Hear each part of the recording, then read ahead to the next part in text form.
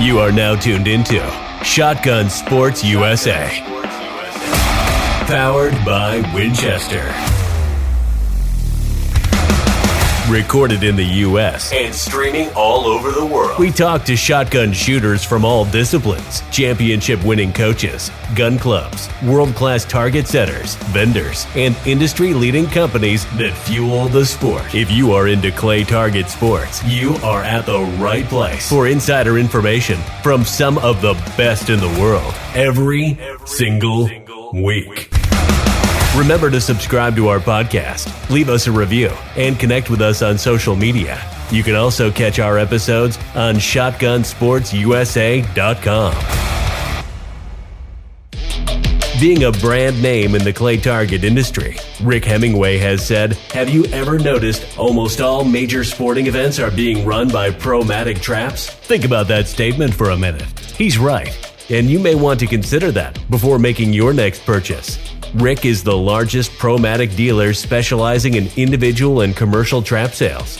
Rick provides skeet, trap, 5-stand, and sporting clays, designs, installs, and service. He also offers accessories such as solar panels, wireless release systems, as well as the hottest item on the market, the Claybot by Renair Products. Visit www.backwoodsquailclub.com or give him a call at 843-546-1466. The Double D Foundation, launched by Daniel Defense Executive Vice President Cindy Daniel, is a product of a vision. Like all charitable organizations, the Double D Foundation has a purpose: to protect the Second Amendment by growing the number of Americans involved in shooting sports who understand the fundamentals of firearm safety and who share the core belief that the Second Amendment defends the rest. For more information, visit thedoubledfoundation.org. Castellani shooting vests are manufactured in Italy and internationally recognized by elite shooters as the most popular, lightweight shooting vests on the market. Castellani vests are especially known for their Italian styling and superior craftsmanship and quality, making them a vest of choice for all shooting disciplines. Ultimate Shooting Accessories is the exclusive supplier of Castellani vests in the United States. Visit ultimateshootingaccessories.com for more information and to place your order.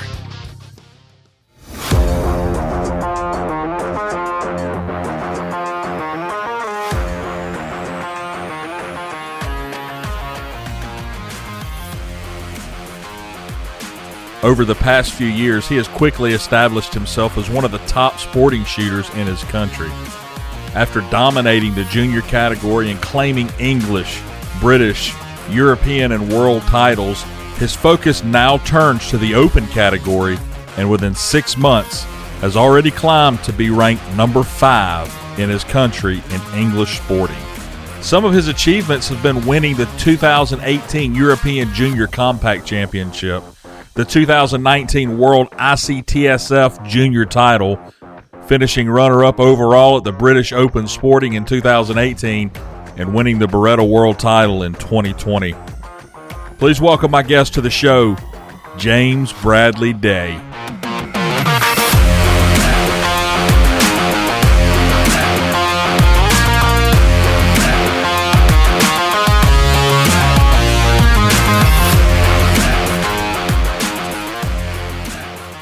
James, good to talk to you and have you on the show with me. How you been doing? Yeah, I'm good, thanks, Justin. How you doing? Man, I'm doing good. James, you're a young shooter that can and has rivaled some of the best shooters in the world. Tell me about your upbringing and how you got into shooting. So I was very lucky, really. I've grown up on a family vegetable farm. Mm-hmm. So we farm, and it's about 600 acres, something like that, down in Kent. But basically, I've grown up with a shotgun in my hand. I've never really got into the competition side of things overly early. But for as long as I can remember, there was a gun in my hand shooting something on the farm. I assume you're referring to game shooting. Yeah, so just with the veg, just a few pigeons do quite a bit of damage. So my old man was pretty obsessed with me. Any opportunity getting out and shooting a few wood pigeons, that sort of thing. And then just naturally progressed into the clay side of things. Did any of your family have anything to do with clay shooting at all? No, not at all. Dad shoots a few clays, but as soon as you get a scoreboard out, he'll be the first one to shy away. He loves his game shooting, but he's not a fan of being scored. Oh yeah. So that kind of brings up a good topic. I was watching YouTube the other day. I typed your name in YouTube, which I found pretty interesting. You've got some neat videos of you shooting. I think it was pigeons. And, yeah, wood pigeons. Yeah. What all hunting do you do? You shoot pigeons and what else? My favourite thing to hunt would be the wood pigeon. They're not really like, so we've got the feral pigeons like what you've got over there, right?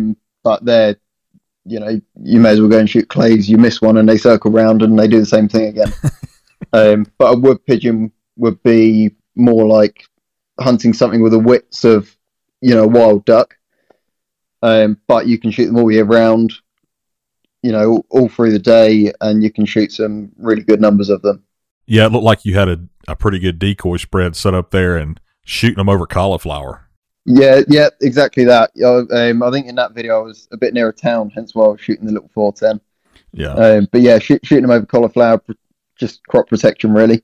For those of you listening, go check out his videos on YouTube. Just type in James Bradley Day. It pulls right up. It's pretty impressive. It's a fun little gun. Well, let's get into clay target sports. What accomplishments of yours really stands out in your mind and why?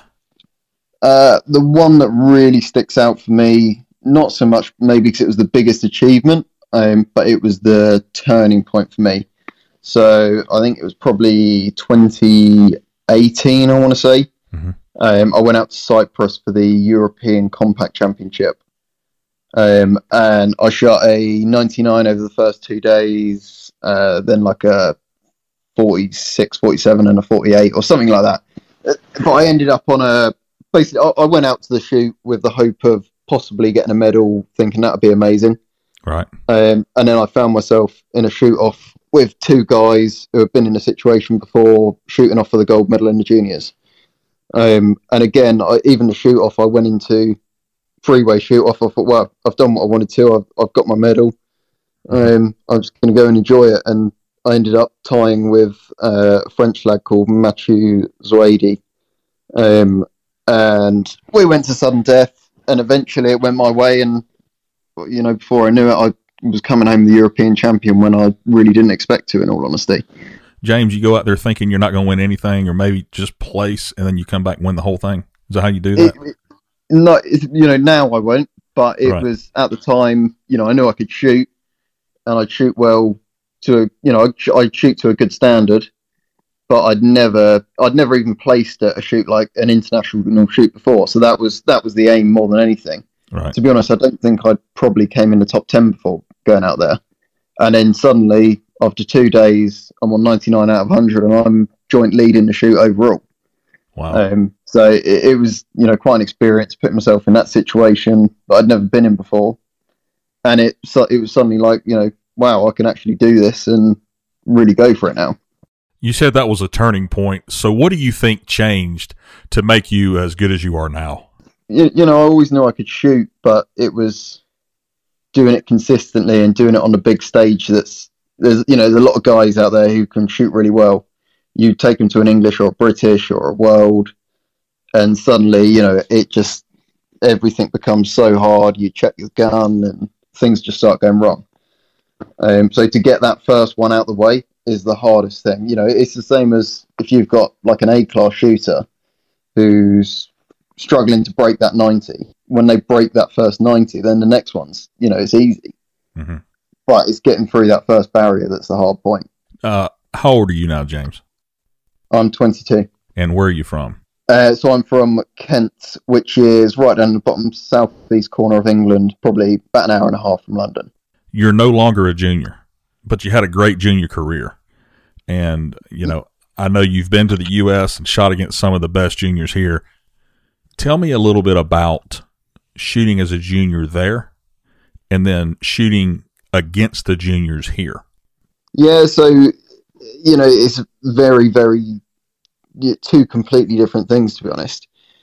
So for me, coming out of the Colts or what you'd call the sub-juniors, mm-hmm. That was when I kind of just first started. I didn't win a single thing in the sub-juniors or Colts.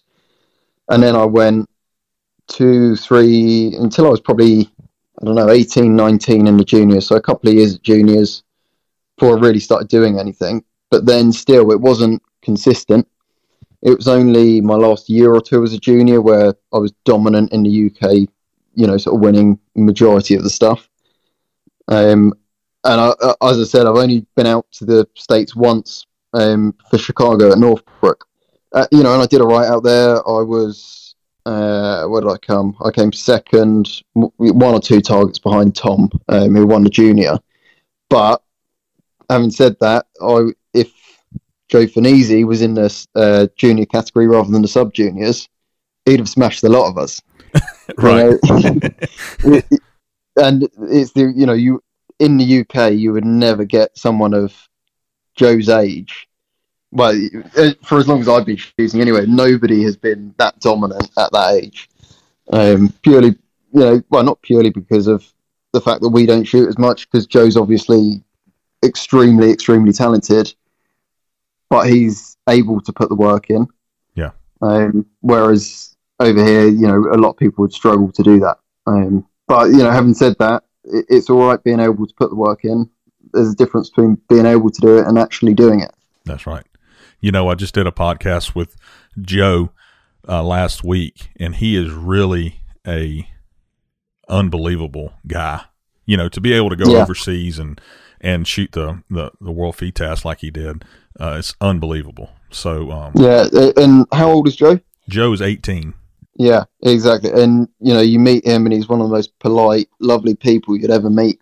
Right. And although he's your competitor, he's almost willing you on to do well when you see him, and that's very rare that you meet someone like that. The youth programs here are huge. Are there any youth programs over there that are similar to what we have here in the U.S.? No, not really any at all.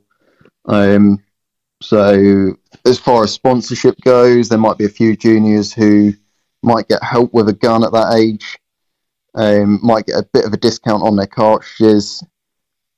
But as far as any kind of scholarship, that kind of thing goes, there would be nothing at all. I know you've only been to the U.S. once to shoot, but can you tell me the differences that you saw between shooting in the U.K. and shooting in the U.S.?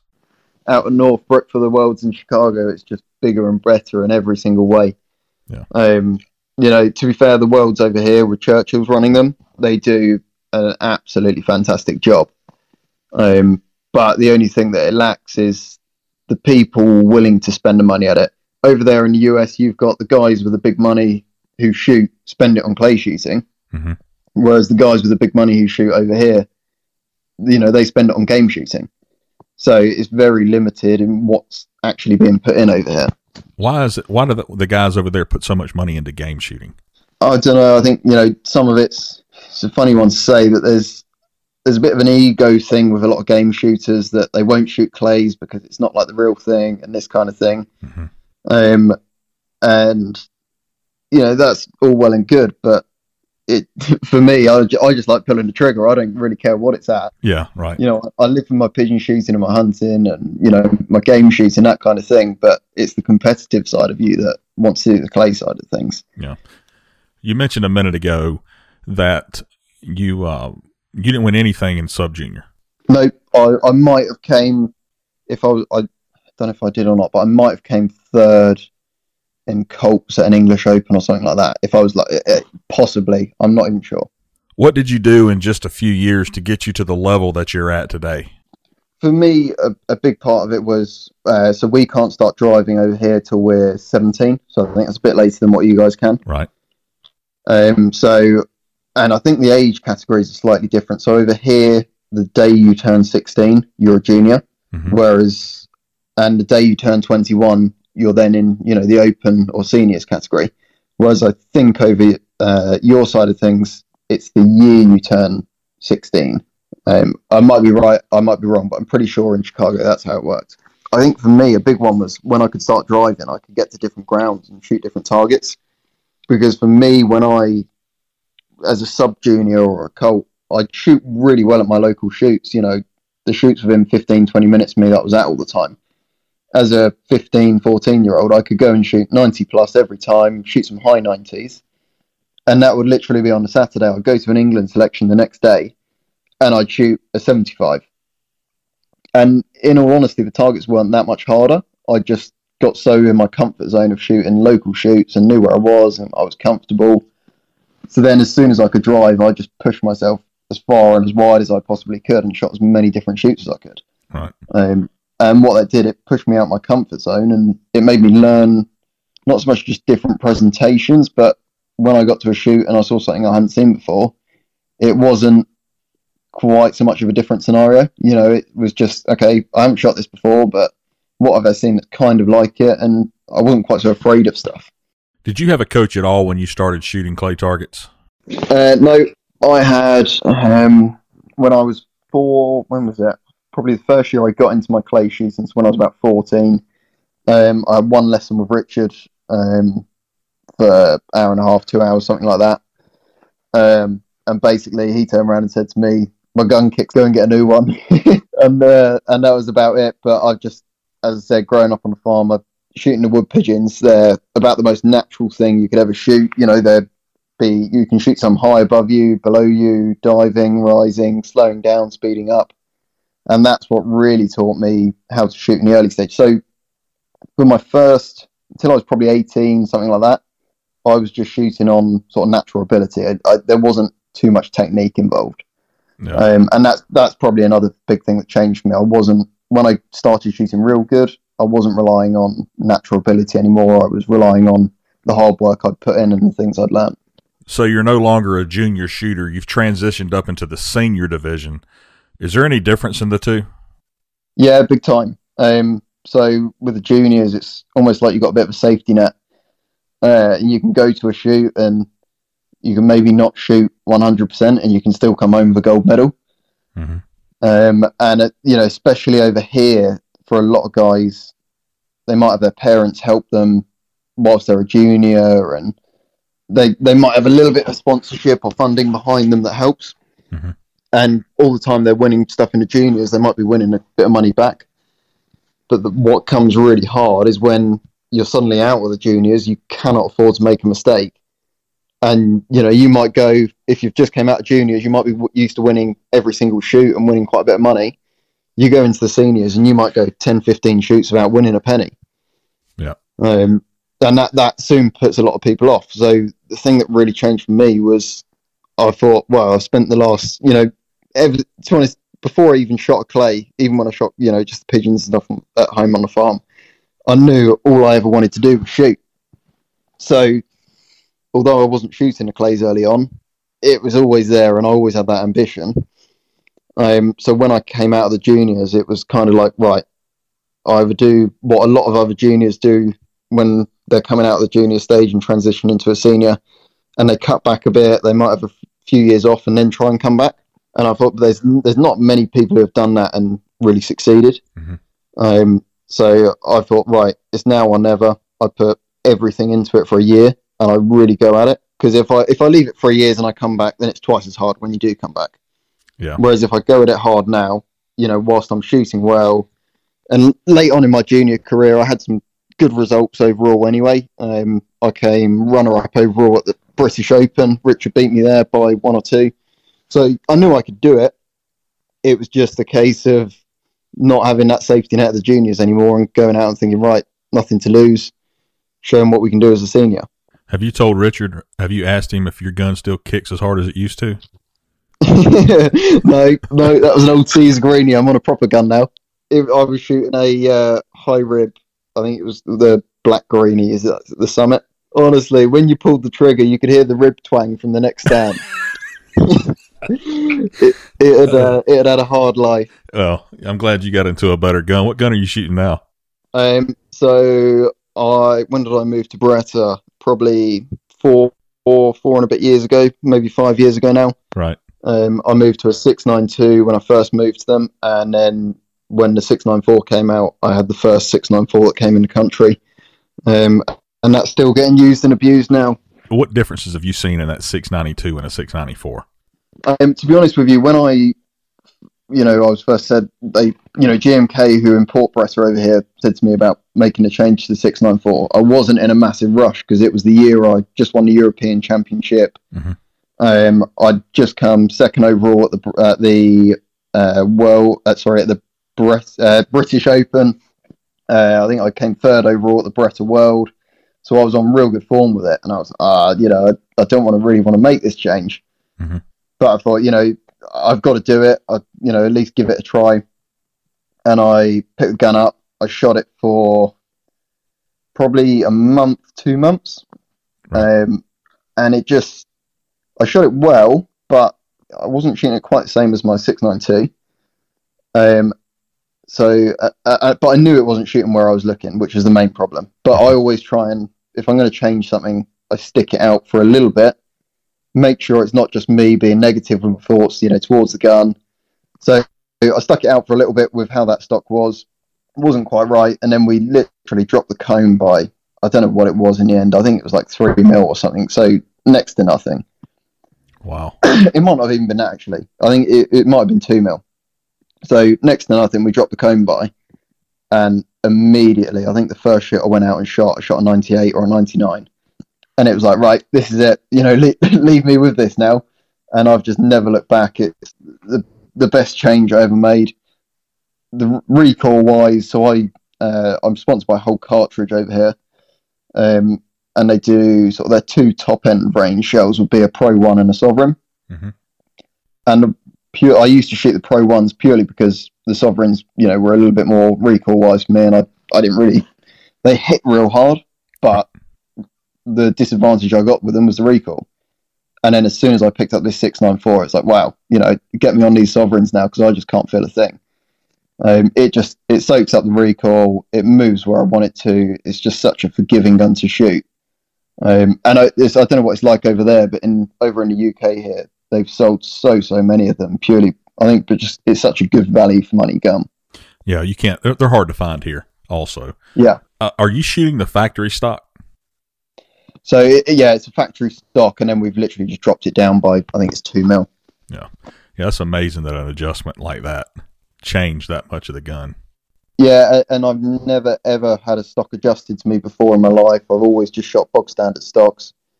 And I've always been pretty much, I can shoot anything and I can just get on with it. But it just dropping it by that little bit made such a difference for me. Yeah. Well, it looks like it made a good difference, because in the 2021 World Sporting at EJ Churchill's, you were in the lead going into the super final with a 192, correct? Yeah, that's correct. All right. So if they stopped before the super final, you would have won the world championship. Yeah, but unfortunately we got those. We got that last 25 to go. All right, so tell before we get into that, tell me about the week of shooting, what you shot, how you felt, and we'll get into the super final after that. Yeah, so to be honest, I've been building up to it. Last year we didn't get abroad at all, and I knew that this year it was looking like chances weren't going to be great. But we've got the World Sporting here at Churchill's, and I listened to a couple of other podcasts with Anthony Matarese and talking about the World Fit Ask last year, and he said, well, if someone's going to win them, it may as well be me. So I listened to that and I thought, well, even if you guys aren't going to be there, not so much if someone's going to win, it's going to be me, but if someone's going to win it, I'm going to have a darn good go at, giving it everything I've got. Right. So the whole year I spent, well, not the whole year, because I don't really shoot through the winter. I try and start off end of February, shooting a few so that I'm hungry for it. Because if I shoot for all winter, I think you shoot yourself out. Right. So I started off early season, and I really, really went for it. Probably shot more competitions than anyone else in the country so far this year. And I was going real good, probably on the best form I've ever been on. I'm not too worried about averages, that sort of thing, but my average went right up. I was winning more shoots than I lost. And then got a month before the World Championships, and I just started to tail off, and I'm thinking, oh no, this is the one I've been working towards all, for ages. And I was still ticking along in the 90s, but I wasn't putting the big scores in.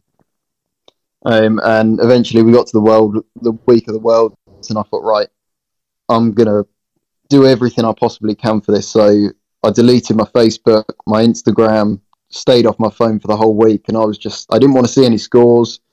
I thought I'm literally just going to go to the ground, turn up, book in, get on that bus and I'm going to shoot, and then I'm going to go home, and the next day I'm going to turn up and I'm going to shoot and I'm going to go home. I just didn't want any of the politics of it. I wanted to go there and shoot and put a bigger score in as I possibly could and not think about anything else. So I started off with the sport trap. I went out there and I missed. So I killed the first 3 birds. Then I missed a whole pair. The first simultaneous pair. Then 3 birds later, I missed another bird. So I'm 7 birds in to the World Sport Trap, and I'm 3 down. And I know there were some big scores in already. And I thought, right, now I'll never dig in. And I managed to kill the last 93 birds or whatever it was to finish on a 97. And that just gave me that bit of confidence, that spark that, right, it's back now, timing's there, I'm confident, I'm in the middle of stuff. Which is just, I needed that one shoot like that. So I finished up joint second overall for the sport trap, lost a couple of places out on the shoot off, but, I knew it was there.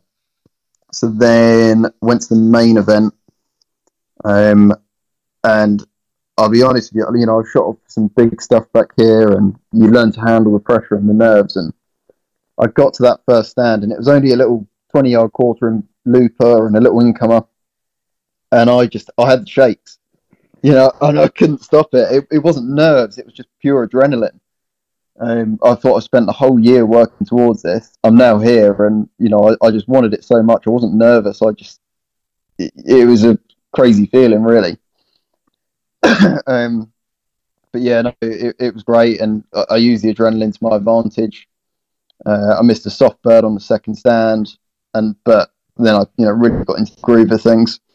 Shot the first day 97, and I knew that there might be other guys who would shoot a 98, 99 possibly, but it was I've done the hard work on that day. I was always told when I first started shooting, you can't win a shoot on the first day, but you can soon lose it. So I knew on day one, I'm there or thereabouts. Then you spend all night thinking about it, and here we go. So then got to day 2, stand 1, and same again. I'm shaking from the first stand, and it wasn't nerves. It was just we haven't shot a European or world or a big shoot like that in 2 years now. Right. And I just wanted it so bad that I had the shakes.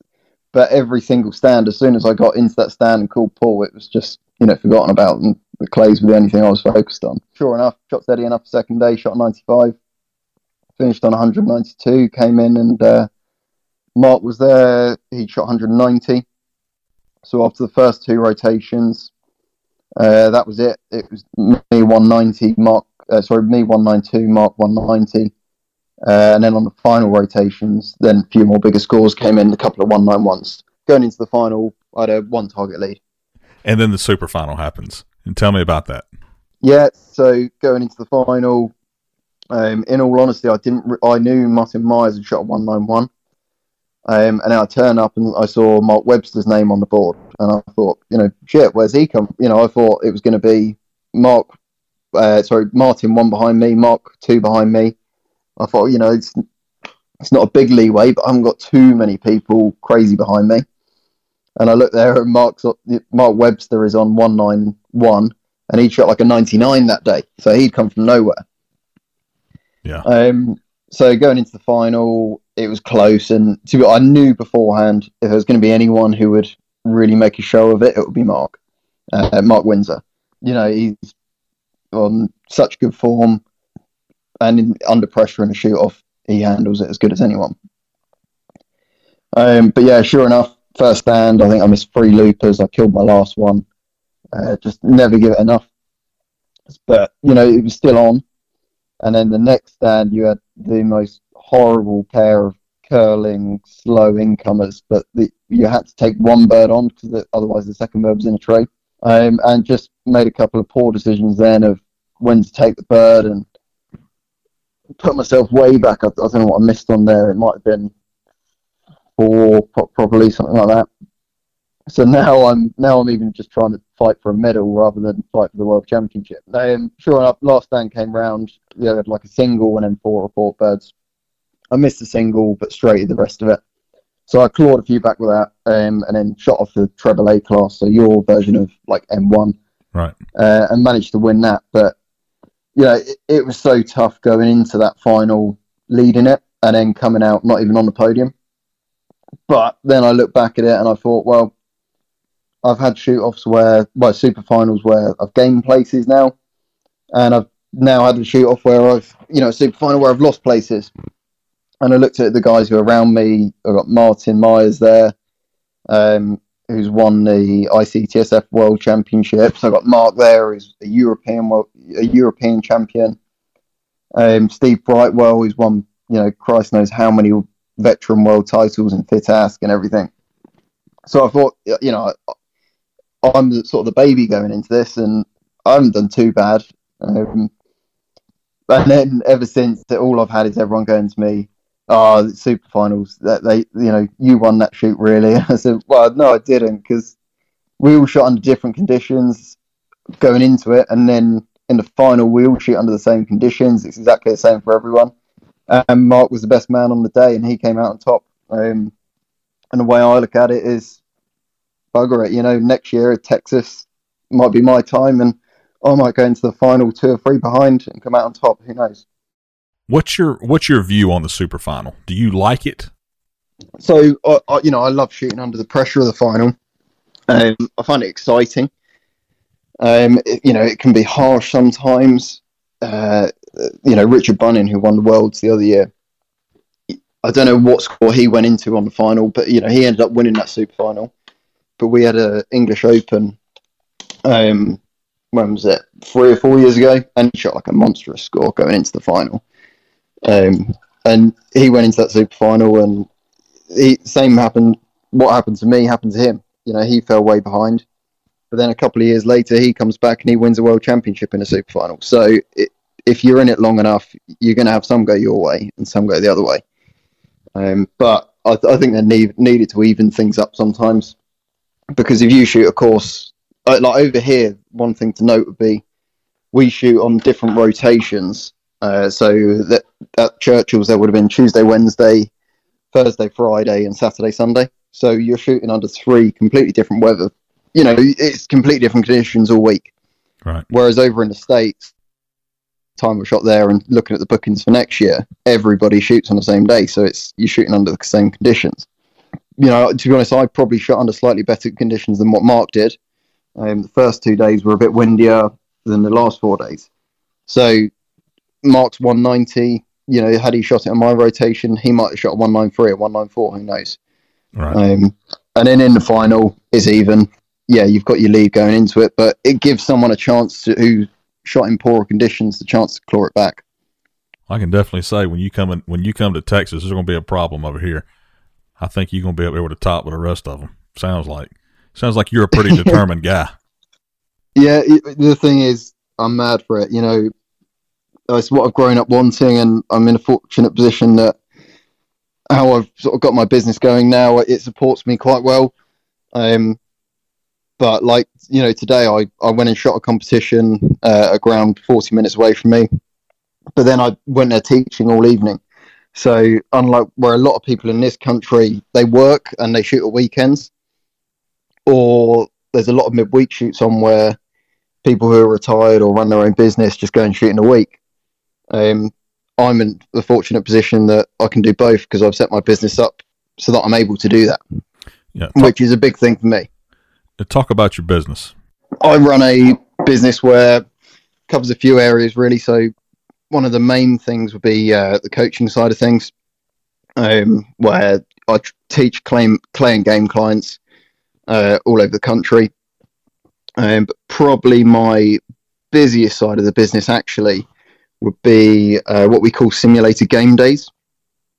So it's a day that runs exactly like a game day, pheasant, partridge, anything like that. But the difference is it's run with clay pigeons rather than pheasants or partridge. So we run breakfast, 11s, lunch, everything like that. I've just got Mr. Foles' son walking past me, glaring at me now. Yeah, tell everybody where you are. So I am sat in Richard Folds' living room with his son staring at me as if I want to go to bed. He's sitting in Richard's living room. You ought to go in there and wake him up. Yeah, get him up. I'm sure he'd love that at midnight. Yeah. So simulated game is when you set traps all over the place and you're standing in one spot. And so basically your day runs exactly the same as a game day would, but it means I can run them all year round because there's no season on it. And you set targets also, right? Yeah, so I set a fit test shoot once a month at Richard's Groundales Lodge, which, they're really good. They're known for being a little bit stiff. Oh, yeah. But I've run some clay shoots myself, got a fleet of my own machines. So that keeps me busy, and I hire a few traps out. So yeah, we keep busy with that. What machines do you have? All Promatic. Oh, good. Nothing wrong with a Promatic machine. No, well, I'm sponsored by Promatic as well, so I'm lucky that I've got their support. But even when I wasn't and I first started out, it was Promatic all the way. Just if you're running a big event and you're relying on machines, there's only one you can rely on. That's right. Speaking of sponsors, who all are you sponsored by? So I'm sponsored by Beretta and GMK, who import Beretta. Mm-hmm. Whole cartridge, Promatic traps, SWATCOM. I don't know if you've heard of them. They're a hearing company, hearing headsets. Have just come into the UK market, and they are really, really special. So if you get a chance, you want to try them. Yeah, they're well worth it. If you're over here anytime, I'm sure they'll be hitting your market sometime soon. What's your future plans, James? What's in the future for you? Keep shooting, keep winning. I'm just mad for the sport. I love it, and there's always that dream of the World Championships. That's what you're always aiming towards. But future-wise, it's a little bit cloudy what's happening here because we're going to be probably moving to still shot sometime soon. And just more and more government stuff keeps getting brought in over here where we're getting pushed back and back and back, and it's a bit of a pain. So the more shooting's limited here, the more stuff like my simulated days will get busier. So my aim really is to get those busy enough that I can have my guys who work for me running them. And then, I'd love to be out in the States shooting. That would be the dream. I've only shot over there once, but I want to come out there early next year and do a few of the Florida shoots possibly. And get a bit of a feel for it. But, I live and breathe my shooting, and for clay shooting anyway, if you live and breathe it, there's one place to be really. Where's that? Out there. All right, man. Well, listen, I know it's late there. I appreciate you coming on for a brief moment and talking a little bit about what you do and what you've done. Hope you do well. Wish you all the best of luck, and your future accomplishments are what you want them to be. Thank you. I appreciate it. Hopefully we'll catch up in Texas. Yeah, man. I'll be there for sure. And if you need anything, let me know. Awesome. I'll see you there. All right, bud. See you. Thank you. Bye.